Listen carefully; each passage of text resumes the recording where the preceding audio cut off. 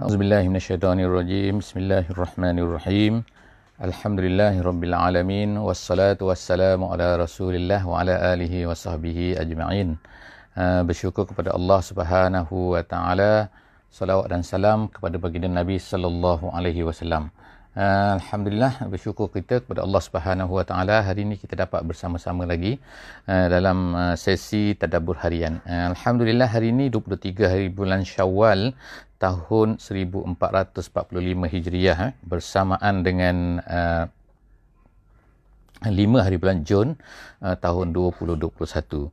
Jadi hari ini kita akan bersama-sama insya-Allah di muka surat yang ke-51 insya-Allah, iaitu kita akan sama-sama mentadabbur ayat 10 sehingga ayat yang ke-15 daripada surah Ali Imran. Hari ini hari Sabtu. Jadi moga-moga Allah Subhanahu wa taala akan sentiasa menjadikan Quran ini panduan hidup kita. Dan saya sekali lagi mengingatkan kepada sahabat-sahabat semua supaya sesiapa yang mempunyai kelapangan moga-moga dapat membuka mushaf pada pagi ini untuk kita sama-sama melihat apakah ayat-ayat yang Allah Subhanahu wa taala akan ceritakan kepada kita supaya kita boleh lihat dengan mata kita insya-Allah. Apakah ini ayatnya insya-Allah kan. Jadi perkataan-perkataan kita akan cuba huraikan sedikit dalam tafsir ringkas kita dan juga dalam tadabbur ringkas ini insya-Allah. Kita baca insya-Allah ayat surah Ali Imran ayat 10 sehingga ayat yang ke-15. A'udzubillahi minasyaitonirrajim. Bismillahirrahmanirrahim. Innal ladzina kafaru lan tughniya anhum amwaluhum wala auladuhum minallahi syai'a wa ulaika hum waqudun nar. Shadaqallahul azim. Jadi ayat yang saya bacakan tadi adalah ayat yang ke-10 daripada surah Ali Imran. Apakah yang akan diceritakan, yang akan kita dapati, kita akan dapat lihat daripada muka surat ini. Muka surat ini Allah Subhanahu wa taala akan menceritakan yang pertama sekali dalam ayat yang ke-10. Kita akan lihat bahawa yang pertama Allah Subhanahu wa taala menyebutkan sesungguhnya orang-orang yang kafir lan tughniya. Lan situ lan situ. Jadi dalam bahasa Arab kita ada ada berapa la, minta maaf ada berapa la. Ada la, ada lan, ada lam. Dia ada dengan mimnya, dengan nunnya, dengan tak ada tak ada huruf ada huruf alif saja yang matinya adalah. Jadi maknanya ialah tidak. Kalau lam maknanya tidak pernah. Kalau lan maknanya tidak akan selama-lamanya. Yang kita baca sekarang, yang kita lihat sekarang ialah lan, iaitu apa? Iaitu tidak akan selama-lamanya. Jadi Allah Subhanahu wa taala sebut sini sesungguhnya orang-orang yang kafir lan, itu lan. Jadi makna tidak apa? Tughniya. Tughniya sini adalah maknanya dalam tafsir kata, dalam tafsir Arab dia kata lan tughniya, maksudnya ialah lan tadfa, maknanya tidak dapat menolak. Apa yang tak dapat menolak? Orang-orang kafir tidak akan dapat menolak daripada mereka. Maknanya apa yang tak dapat menolak mereka ni? Iaitu amwaluhum, harta mereka. Jadi Allah Subhanahu wa taala sebut sini maknanya kalau orang Islam pun sama juga iaitu Tapi Allah Subhanahu wa taala sebut kat sini kerana orang kafir lah yang jelas Yang jelas bahawa Allah Subhanahu wa taala akan menyeksa mereka, akan memberikan balasan kepada mereka. Yang jelasnya orang kafir. Jadi Allah Subhanahu wa taala kemungkinan Allah Taala sebut sini orang kafir itu mempunyai kekayaan, ada juga orang kafir yang miskin kan. Tapi kadang-kadang orang yang kaya dia akan memikirkan bahawa harta mereka itu akan dapat menolak mereka daripada apa? Minallah. Minallah sini ialah min azabillah. Bukan daripada Allah tu, daripada Allah, tapi daripada azab Allah. Jadi dua perkara yang manusia sentiasa fikir yang akan dapat membantu mereka untuk menyelamatkan mereka daripada azab Allah ni. Apa? Yang pertama sekali amwal. Yang kedua auladuhum. Allah Taala kata iaitu anak-anak mereka. Jadi anak-anak sini boleh luas makna dia. Anak-anak ni mungkin adalah ertinya adalah iaitu penyokong-penyokong mereka. Mungkin juga maknanya adalah apa? Iaitu orang-orang yang pembantu-pembantu mereka. Jadi dalam dunia ni kita tengok kan, kalau zaman orang Arab dululah, kalau aulad ni anak-anak ni ertinya apa? Anak-anak mereka yang akan mendefendkan mereka. Kalau orang ramai anak tu, anak lelaki lah khususnya kan, maka anak lelaki itulah yang akan, bila ramai anak dia, ramai saudara mara dia, ramai cucu-cucu dia, maka dia akan mendefend kan. Jadi Itu tabiat manusia kan, bentuk manusia kan. Itu zaman dulu. Kalau zaman sekarang ni penyokong-penyokong. Oh, ramai penyokong-penyokong dia. Jadi manusia ni akan fikir apa? Kalau ramai banyak harta dan kemudian kalau ramai penyokong-penyokong dia, pembantu-pembantu dia, jadi dia akan rasa bahawa dia ni selamat. Jadi Allah Ta'ala sebutkan semua. Semua tu langsung. Tengoklah kita tengok kan. Kalau mati pun tak ke mana. Kan? Kalau seorang tu kalau walaupun kaya bagaimanapun, walaupun ramai penyokong macam mana pun, kalau dia Allah Ta'ala kata mati, tak ada siapa yang boleh menyelamatkan dia. Doktor macam mana hebat pun takkan ada yang boleh menyelamatkan dia. Jadi Allah Ta'ala sebut sini jaga-jaga. Orang kafir jaga-jaga kan. Jangan kamu ingat bila kamu ni banyak harta, bila kamu ni ramai penyokong-penyokong, ramai anak-anak, maka itu akan dapat menolak, perkara itu dapat menolak azab Allah Subhanahu Wa Ta'ala. Tak ada guna satu sen pun kan. Allah Ta'ala kata syai'ah. Syai'ah ni kalau kita kata zaman moden ni, satu sen pun. Satu sen sedikit pun kan. Langsung tak ada kan. Jadi Allah Ta'ala kata wa ulaika hum waqudun nar. Bahkan dahsyat lagi Allah Ta'ala kata mereka ini akan menjadi waqud. Waqud dia ada wukud, dia ada waqud, dia ada. Jadi waqud ni artinya apa? Iaitu satu benda yang dibakar dengannya. Iaitu bukan sekadar mereka itu dibakar, tapi mereka itu akan menjadi bahan bakar. Nak menunjukkan dahsyatnya kan. Azab yang akan dikenakan oleh Allah Subhanahu Wa Ta'ala kepada orang kafir ini dan langsung tak akan dapat menolak harta mereka dan tu. Jadi oleh kerana tu manusia ni atas dunia ni kalau sibuk cari harta sahaja, bukan kerana Allah Subhanahu Wa Ta'ala, sibuk mencari penyokong sahaja, bukan kerana Allah Ta'ala, perkara tu langsung tak akan dapat mendefendkan mereka daripada azab Allah Subhanahu Wa Ta'ala. Jadi sepatutnya kita ni apa? Kena cari pahala untuk menjadikan kita ni dapat mendefendkan daripada azab Allah Subhanahu Wa Ta'ala. Banyak pahala boleh selamat. Tak ada pahala walaupun ramai penyokong, banyak harta, langsung tak selamat. Allah SWT kata kada'bi ali Fir'aun. Allah Ta'ala buat contoh sini. Kada'bi itu ialah seperti ka'adah. Iaitu Allah Ta'ala nak ceritakan iaitu adatuhum. Kada'bi ali iaitu ka'adati ali. Iaitu samalah seperti macam ni kan. Perkara macam ni Allah Ta'ala sebut sebagai contohnya iaitu apa? Seperti keluarga Fir'aun. Keluarga Fir'aun makna Fir'aun dan juga geng-geng dia lah kan. Pendokong-pendokong dia, penolong-penolong dia, orang-orang yang bersama dengan dia. Bukan makna keluarga tu makna semua sekali, tak. Ada Asiah kan, kita tahu kan, bahawa Asiah tu, dia tu isteri Firaun, tapi dia tu adalah yang bersama dengan Islam. Tapi makna sini orang penyokong-penyokong dia. Jadi Allah Ta'ala sebut Ali Firaun. Itu kadang bi Ali Firaun, keluarga Firaun, iaitu orang yang bersama dengan dia, bersama dengan Firaun, penyokong-penyokong dia, wallazina min qablihim, dan juga orang-orang yang sebelum daripadanya. Sebelum daripada Firaun tu siapa? Iaitu seperti Ad, seperti Samud. Itu ahli tafsir kata. Nak kata apa? Bahawa mereka semua ni kan, mereka semua ni apa? Samalah. Iaitu apa? Kazzabu bi ayatina. Allah Ta'ala sebut kan. Kazzabu. Allah Ta'ala sebut benda ni kan. Iaitu Allah Ta'ala kepada Nabi Muhammad SAW, kepada kita juga kan. Untuk nak cerita kepada kita juga kan. Bahawa apa? Bahawa sekarang ni kalau kita dah cerita Islam kepada orang-orang ni, tapi mereka kafir juga kan. Mereka tak nak terima juga. Tapi syarat tu, ingat syarat tu ialah kita cerita Islam kepada mereka. Maknanya dakwah dah disampaikan. Ini tanggungjawab kita sekarang ni kan. Sama ada dakwah ni disampaikan atau tidak, itulah masalahnya kan. Jadi kalaulah mereka ni mendustai orang kafir pada hari ni kan, kalaulah mereka mendustai selepas daripada kita dah beritahu bi ayatina fa akhazahumullahu bi zunubihim. Allah Ta'ala kata Allah akan ambil mereka ni dengan dosa-dosa mereka. Dengan kejahatan-kejahatan mereka. Ambil tu apa? Ambil tu akan menyeksa mereka, akan melakukan, menjatuhkan azab kepada mereka, menjatuhkan balasan kepada mereka tu kan. Jadi dengan apa? Dengan sebab dosa mereka tu. Allah Ta'ala sebut sini perkataan dosa tu sebab apa? Nak kaitkan bahawa bukan Allah Ta'ala nak balas mereka sahaja suka-suka kan. Nak membalas mereka ni kan. Tak. Tetapi kerana dosa-dosa yang telah mereka lakukan. Dosa yang paling besar tu apa? Kazzabu bi ayatina. Mereka mendustai. Orang dah cerita, dah tak dengar juga. Kemudian Allah kata, wallahu syadidul iqab. Allah Ta'ala ni sangat-sangat bersangatan lah balasannya. Iqab dia kan. Balasan daripadanya sangat-sangat dahsyat. Kemudian, kullil lazina kafaru satughlabuna wa tuhsyaruna ila jahannam wa bi'sal mihad. Ayat ini diturunkan oleh Allah Subhanahu Wa Ta'ala ketika orang Islam balik daripada perang Badar. Dalam peperangan Badar ni dahsyat iaitu kita kata apa kan? Dahsyat apa? Dari segi pertimbangan bilangannya memang tak balance. Orang Islam 313, orang kafir 1000.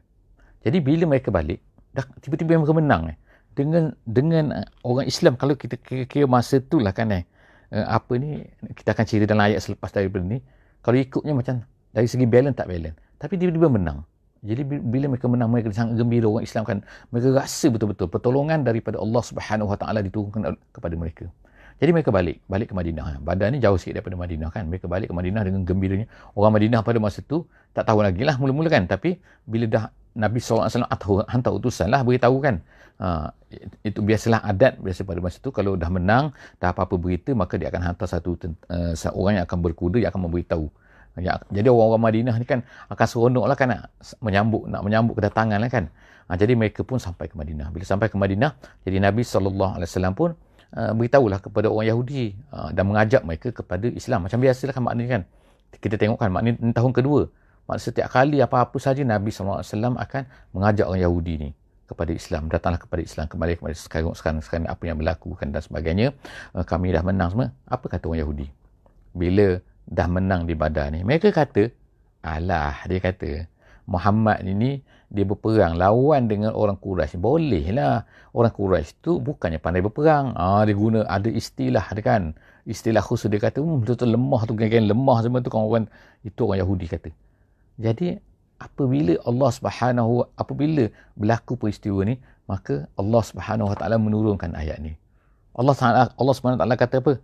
Kul lillazina kafaru, katakan kepada orang yang kafir ni, satughlabuna, kamu akan dikalahkan. Tengok kan Allah Ta'ala dah beri amaran kan, pertolongan Allah Subhanahu Wa Taala kepada orang kafir ni. Satughlabuna, kamu akan dikalahkan. Kemudian watuh syaruna, dan kemudian selepas tu bukan dikalahkan maknanya orang Yahudi kan jaga-jaga. Jadi selepas daripada tu kita tengok kan orang Yahudi sedikit demi sedikit kan, ada yang ditawan, ada yang dibunuh, ada yang dihalau daripada Madinah, ada macam-macam kan. Semua tu adalah kerana perbuatan-perbuatan mereka. Jadi Allah Ta'ala dah bagi amaran dah. Satu galabuna. Kemudian watuh syaruna. Bukan sekadar mereka dikalahkan di atas dunia, tapi lepas daripada itu, di hari akhirat mereka akan tuhsyaruna. Mereka akan dikumpulkan ila jahannam. Bukan dikumpulkan kepada jahannam saja, dan dimasukkan ke dalam jahannam tu. Watuh syaruna watuh khaluna ila jahannam. Kata ahli tafsir. Kemudian wabi'sal mihad, dan itu adalah seburuk-buruk tempat mihad.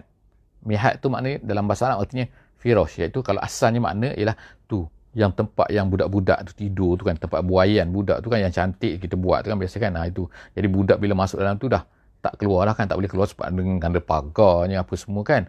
Jadi budak-budak diletakkan tu, dia tidur dalam tu, dia boleh melompat keluar, tak boleh melompat keluar. Jadi macam itulah Allah Ta'ala sebut menggunakan mihad, tempat tidur, tempat rehat. Kalau ikut asalnya kan. Tapi ini bukan tempat rehat kan. Jahannam. Tempat rehat apa kan. Jadi Allah Ta'ala sebut. Allah Ta'ala kata, ila jahannam wa bi'sal mihad. Itulah seburuk-buruk tempat yang disediakan untuk menjadi tempat rehat lah. Konon-konon rehat kepada mereka ni. Seterusnya Allah Ta'ala kata, qad kana lakum ayatun fi fi'ataini. Allah Ta'ala sekarang sebutkan. Tadi kita kata, Allah Ta'ala starting kan dengan cerita pasal orang kafir Yahudi ni yang kata bahawa orang Mekah tu tak adalah orang lemah-lemah itu, bolehlah kalah, cuba lawan kita. Dia kata orang Mekah ni mana pandai berperang. Jadi Allah Ta'ala sebutkan sekarang apakah dia kan pertolongan Allah Subhanahu Wa Taala dalam peperangan Badar tu. Allah Ta'ala kata qad kana lakum ayah, sesungguhnya bagi kamu ada tanda. Ayah tu makna ibrah maksudnya. Tanda situ maksudnya ibrah, iaitu pengajaran. Pengajaran fi fi'atainil taqata. Semasa apa? Fi'atai ni maknanya dua grup iltaqata, bertemu, iaitu apa? Di Badar lah kat sini kan. Iaitu sebab ayat ni turun selepas daripada Badar kan, jadi orang Islam pun faham lah kan, dua kumpulan bertemu, orang Mekah bertemu dengan tentera daripada Madinah. Jadi Allah Ta'ala kata fi'atun tuqatilu fi sabilillah, satu kumpulan tu berperang kerana fi sabilillah, kerana Allah Subhanahu Wa Taala. Siapa? Orang-orang mukmin. Nabi SAW dengan para sahabatnya, inilah yang dimaksudkan dengan Allah SWT. Fi'atun tuqatilu fi sabilillah, satu kumpulan yang berperang kerana Allah SWT. Bilangan mereka berapa? Jadi dalam sirah Nabi SAW diceritakan bahawa bilangan mereka pada masa itu hanyalah 313 ataupun sedikit lah. Ada yang kata 314, ada yang kata itu ada sedikit lah. Tapi maknanya bilangan mereka sekadar tu saja. Kemudian lagi apa? Kuda ada berapa ekor mereka ni? 2 ekor saja. Kenapa lagi? Perisai. Perisai ada banyak mana? Ada 6 saja perisai. 6, bayangkan 6 perisai saja. Tentera ada 300. Kemudian perisai ada 6 je untuk pertahan diri. Kemudian pedang ada berapa? Pedang ada 8. 8 saja pedang. Habis tu yang lain ni bawa apa? Ada yang bawa pisaunya, ada yang bawa pelepah kurmanya. Sebab apa kan? Kita bayangkan mereka ni asalnya pergi ke Badar ni bukan mereka nak lawan dengan tentera 1000 tu. Asalnya hanyalah untuk pergi mengambil harta mereka yang telah dirampas oleh Abu Sufyan yang sedang bawa balik daripada Syam, yang mempunyai pada masa itu katakan 1000 ekor unta, dan juga yang penjaganya hanyalah 50 orang. Jadi kalaulah 50 orang, betapa mudahnya mereka nak ambil kan harta tu. Nak mengambil balik itu harta mereka kan, bukan harta ni. Harta tu harta mereka yang dirampas oleh Abu Sufyan apabila mereka berhijrah meninggalkan Madinah, meninggalkan Mekah. Jadi harta tu diambil Abu Sufyan buat bisnes pula. Jadi tiba-tiba bukan bertemu dengan kafilah Abu Sufyan, harta-harta yang banyak, tapi berjumpa dengan tentera yang diketuai oleh Abu Jahal yang daripada Mekah ni dengan harta cukupnya, dengan makan satu hari unta. Unta ada berapa ekor pada masa tu? Unta kebanyakan tu adalah berjalan kaki. Nak diceritakan pada masa tu. Jadi maknanya tentera yang kalau kita kata dari segi balance, memang tak balance lah kan, tak standing dengan apa yang orang kafir. Tapi tiba-tiba Allah Ta'ala beri kemenangan. Jadi fi'atun tuqatilu fi sabilillah, satu kumpulan yang berperang kerana Allah Subhanahu wa Ta'ala. Wa ukhra kafirah, Allah Ta'ala kata. Dan satu kumpulan lagi tu, iaitu tentera yang 1000 tu kafirah, mereka tu kafir. Kemudian apa jadi? Yarawnahum mislaihim. Tapi walaupun mereka tu 313, yarawnahum, orang kafir ni melihat mereka, melihat tentera Islam ni seolah-olah apa? Berganda-ganda. Ini bukan nampak makna satu orang saja nampak atau perasan saja, tak bukan perasan. Allah Ta'ala sebut ni kan ra'yal ain. Ra'yal ain tu memang nampak betul-betul. Ramai berganda-ganda. Jadi bila Allah Ta'ala tunjukkan macam ni kan, sebenarnya mereka ni sikit kan, tapi Allah Ta'ala tunjuk ra'yal ain, nampak macam betul-betul nampak. Semua orang nampak ramai. Bila ramai apa perasaan? Mereka dah start lemah dah. Perasaan dalam diri tu maknanya dah lemah kan. Betul kan? Psikologinya kan. Jadi itu adalah pertolongan Allah Subhanahu wa Ta'ala. Wallahu yu'ayyidu binasrihi man yasha'. Allah Ta'ala boleh tolong siapa saja. Allah Ta'ala boleh bantu siapa saja. Allah Ta'ala boleh beri kemenangan kepada siapa saja. Yu'ayyid maknanya yuqawwi, maknanya mengukuhkan, binasrihi dengan pertolongannya, dengan bantuannya, mayyasha, siapa-siapa yang dikehendakinya. Inna fi zalika la'ibratan liulil absar. Semua tu menjadi ibrah. Kita sebutkan tadi juga ayah di sini kata ibrah kepada orang-orang yang mempunyai fikiran. Takkan tak boleh fikir? Orang mempunyai pandangan kan, takkan tak boleh berfikirlah sikit. Absar ni dia maknanya adalah absar ni pandangan mata, pandangan hati. Takkan tak boleh berfikir, tak boleh nampak perkara-perkara tu. Jadi kita pun pada hari ini kan sepatutnya kita nampak lah. Sebab itulah penting kita mempelajari sirah, kerana kita tak hidup di zaman tersebut. Tapi kita boleh belajar sirah. Alhamdulillah ulama-ulama sirah telah meninggalkan kepada kita kan banyak kan. Hadis-hadis tentang sirah banyak kan. Jadi alangkah ruginya kalau kita tak belajar sirah. Jadi belajarlah sirah Nabi SAW, kerana dia sangat-sangat untuk membantu kita, boleh membantu kita bagaimana kita ni dapat memahami Al-Quran. Sebagai contohnya ialah cerita yang kita cerita sekarang ni kan. Fi'atun tuqatilu fi sabilillah wa ukhra kafirah. Kemudian seterusnya ayat yang ke-14, zuyyina linnas. Allah Ta'ala sebut sekarang ni cerita tentang cabaran untuk manusia, perhiasan untuk manusia. Apa yang Allah Ta'ala telah jadikan dalam hidup manusia ni ada macam-macam ujian. Allah Ta'ala sebut sini zuyyina linnas, dihiaskan untuk manusia. Hubbus syahwat, dan seterusnya apakah perkara-perkara yang menjadi hiasan. Hiasan siapa yang menghiasnya? Ada dua pendapat ulama sini. Pendapat yang pertama sekali ialah Allah lah, iaitu Allah menghiaskan kepada manusia, iaitu hubbus syahwat, sukakan kepada asyahwat. Syahwat di sini bukan makna syahwat dalam bahasa Melayu itu kan syahwat-syahwat. Tapi syahwat ni ialah semua benda yang ma tashtahihu an-nafsu wa tad'u ilaih. Itu dalam bahasa Arab maksudnya. Iaitu satu benda yang disukai oleh manusia dan manusia teringin nak kepada benda tu. Apa-apa sajalah. Harta ke, kadang-kadang pangkat ke, kadang-kadang ni perut kenyang ke, kan makanan ke, kadang-kadang apa lagi, apa-apa saja kan. Perhias, semua benda yang itu dipanggil syahwat. Satu benda yang dicintai oleh manusia, diinginkan oleh manusia. Jadi Allah Subhanahu Wa Taala sebutkan perkara-perkara itu dicintai oleh manusia. Kenapa manusia ni rasa cinta, nak kepada perkara itu adalah zuyina. Allah Ta'ala dah zuyin. Tapi kenapa Allah Ta'ala hiaskan, jadikan benda tu sebagai manusia teringin kepada perkara-perkara tu? Itu dia kata kerana adalah ujian. Ibtilaan daripada Allah Subhanahu Wa Ta'ala. Ujian daripada Allah Subhanahu Wa Ta'ala. Allah Ta'ala nak uji kita. Kalau tak ada perkara-perkara tu, nescaya manusia ni akan selamatlah semua kan. Tapi Allah Ta'ala. Ada satu lagi pendapat. Dalam ahli tafsir dia kata, zuyina, siapa pun yang zayyana, yang menghiaskan ni, ialah syaitan kata. Jadi Allah Ta'ala telah menjadikan syaitan dapat menghiaskan kepada manusia. Jadi nampak macam cantik, nampak macam lawa. Jadi manusia pun teringin kepada benda-benda tu. Semua tu adalah merupakan hiasan yang dihiaskan oleh syaitan kepada manusia. Jadi dua situ kan. Tapi yang popularnya ialah Allah Ta'ala menjadikan ia sebagai pilihan untuk menguji manusia. Zuyyina linnas hubbus syahwat. Disukakan kepada syahwat. Yang kita sebut tadi makna syahwat ialah bukan makna bahasa Melayu tu. Kemudian minan nisa'i. Yang pertama sekali ialah dari segi jantina. Allah Ta'ala sebut sini perempuan. Maksudnya untuk lelaki lah kan. Perempuan. Jadi kalau perempuan pula lelaki. Itu maknanya jantina. Ada lelaki, ada perempuan. Ada sebab dia. Tapi kita tengok kan bahawa manusia ni kan dia akan teringin. Tak kira. Bukan mesti maknanya hubungan saja. Kadang-kadang dia suka. Kalau perempuan dia suka. Kalau perempuan dia suka lelaki. Kan? Dia tak suka sama jantina. Ada juga yang suka sama jantina. Itu pelik sikit lah kan. Itu kata-kata tak normal kan. Tapi maknanya sini lah ada perasaan suka kepada perempuan, ada suka kepada lelaki tu. Dari segi jantinanya. Itu nombor satu kan. Nombor satu. Allah Ta'ala kata hubbus syahwat minan nisa. Kemudian wal banin. Anak-anak. Anak-anak ni maknanya ialah dapat anaknya, cucu. Suka kan. Suka, kita dah suka ramai. Suka anak-anak ramai. Suka penyokong ramai yang kita sebut tadi kan. Wal banina. Kemudian wal qanatiril muqantarah. Al-qanatir itu al-amwalul kathirah. Penafsirannya. Al-amwal itu harta yang banyak. Al-amwal kathirah. Dan disuka pula yang ketiga. Yang pertama ialah dari segi jantina. Yang kedua ialah dari segi keturunan-keturunan kan. Orang-orang yang menyokong dia kan. Dan yang ketiganya ialah harta-harta. Al-muqantarah. Al-muqantarah al-mujamma'ah. Iaitu yang banyak, yang dihimpunkan. Dia suka harta yang banyak kan.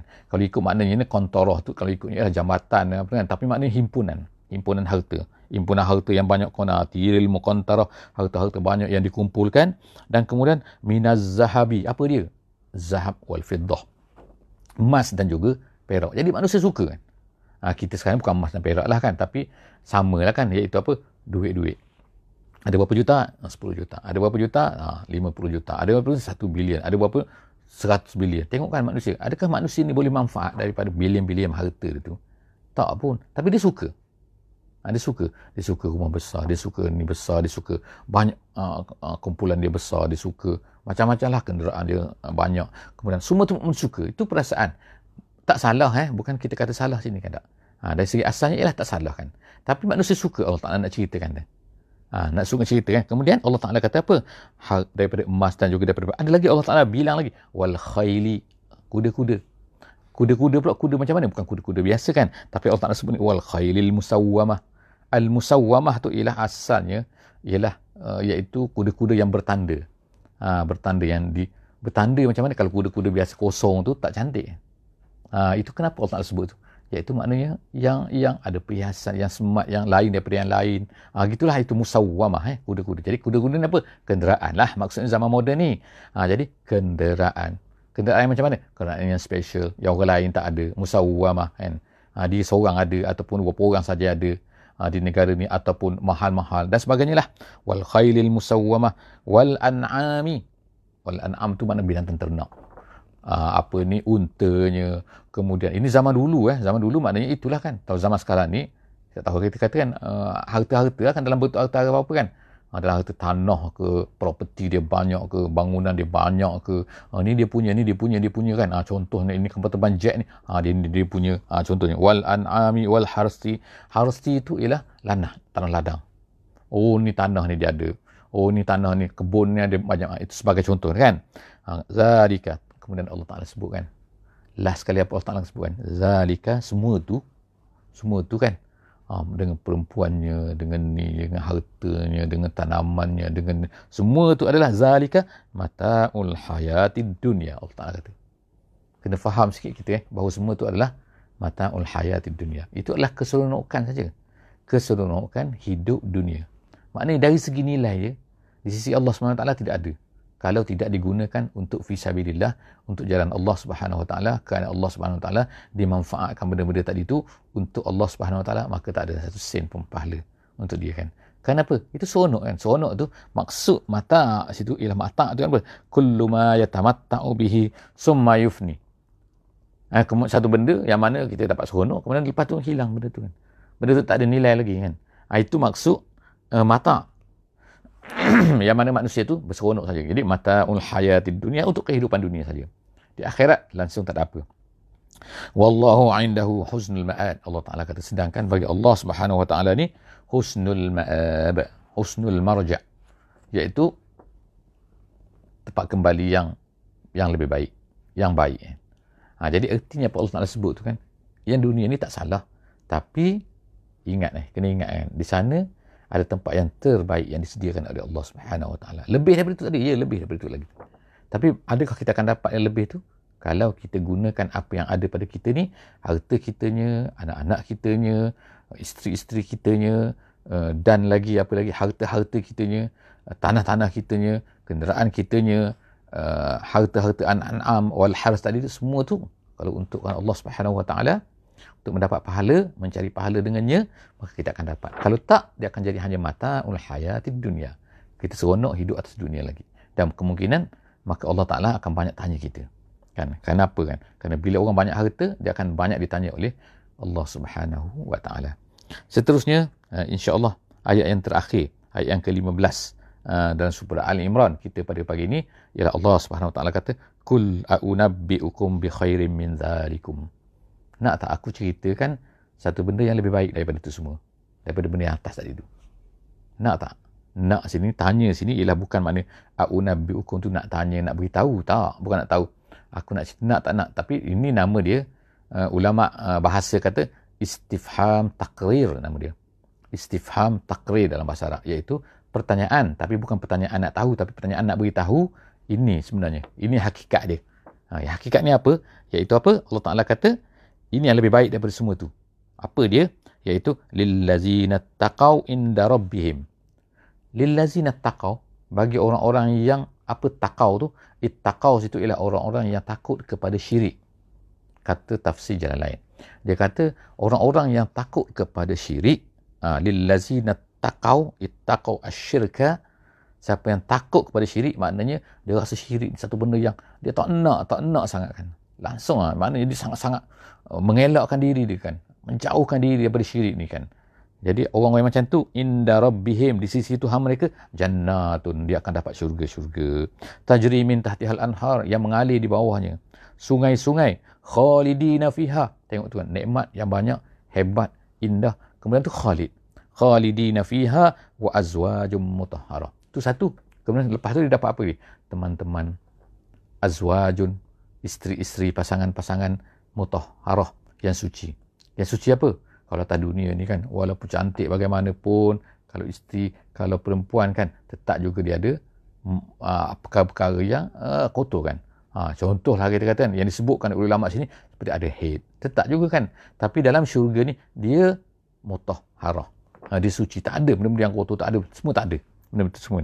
Kemudian waridwanun, yang penting lagi ialah ridwanun. Ridwan ni, apa beza dengan ridha? Ridwan, beza dengan ridha apa? Ridwan, dia boleh baca dua sini. Satu ridwan, satu rudwan. Rudwan dengan ra tu pada depan. Rudwan. Dia boleh baca ridwan, rudwan. Tapi kita jangan bacalah macam tu kan. Nanti orang pelik pula kata apa ni kan. Tapi dari segi qiraatnya dari dua situ.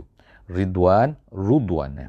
Jadi Allah SWT kata mutahharah, kemudian waridwanun minallah. Ridwan tu artinya ialah ridwan katsir, iaitu keredaan yang banyak.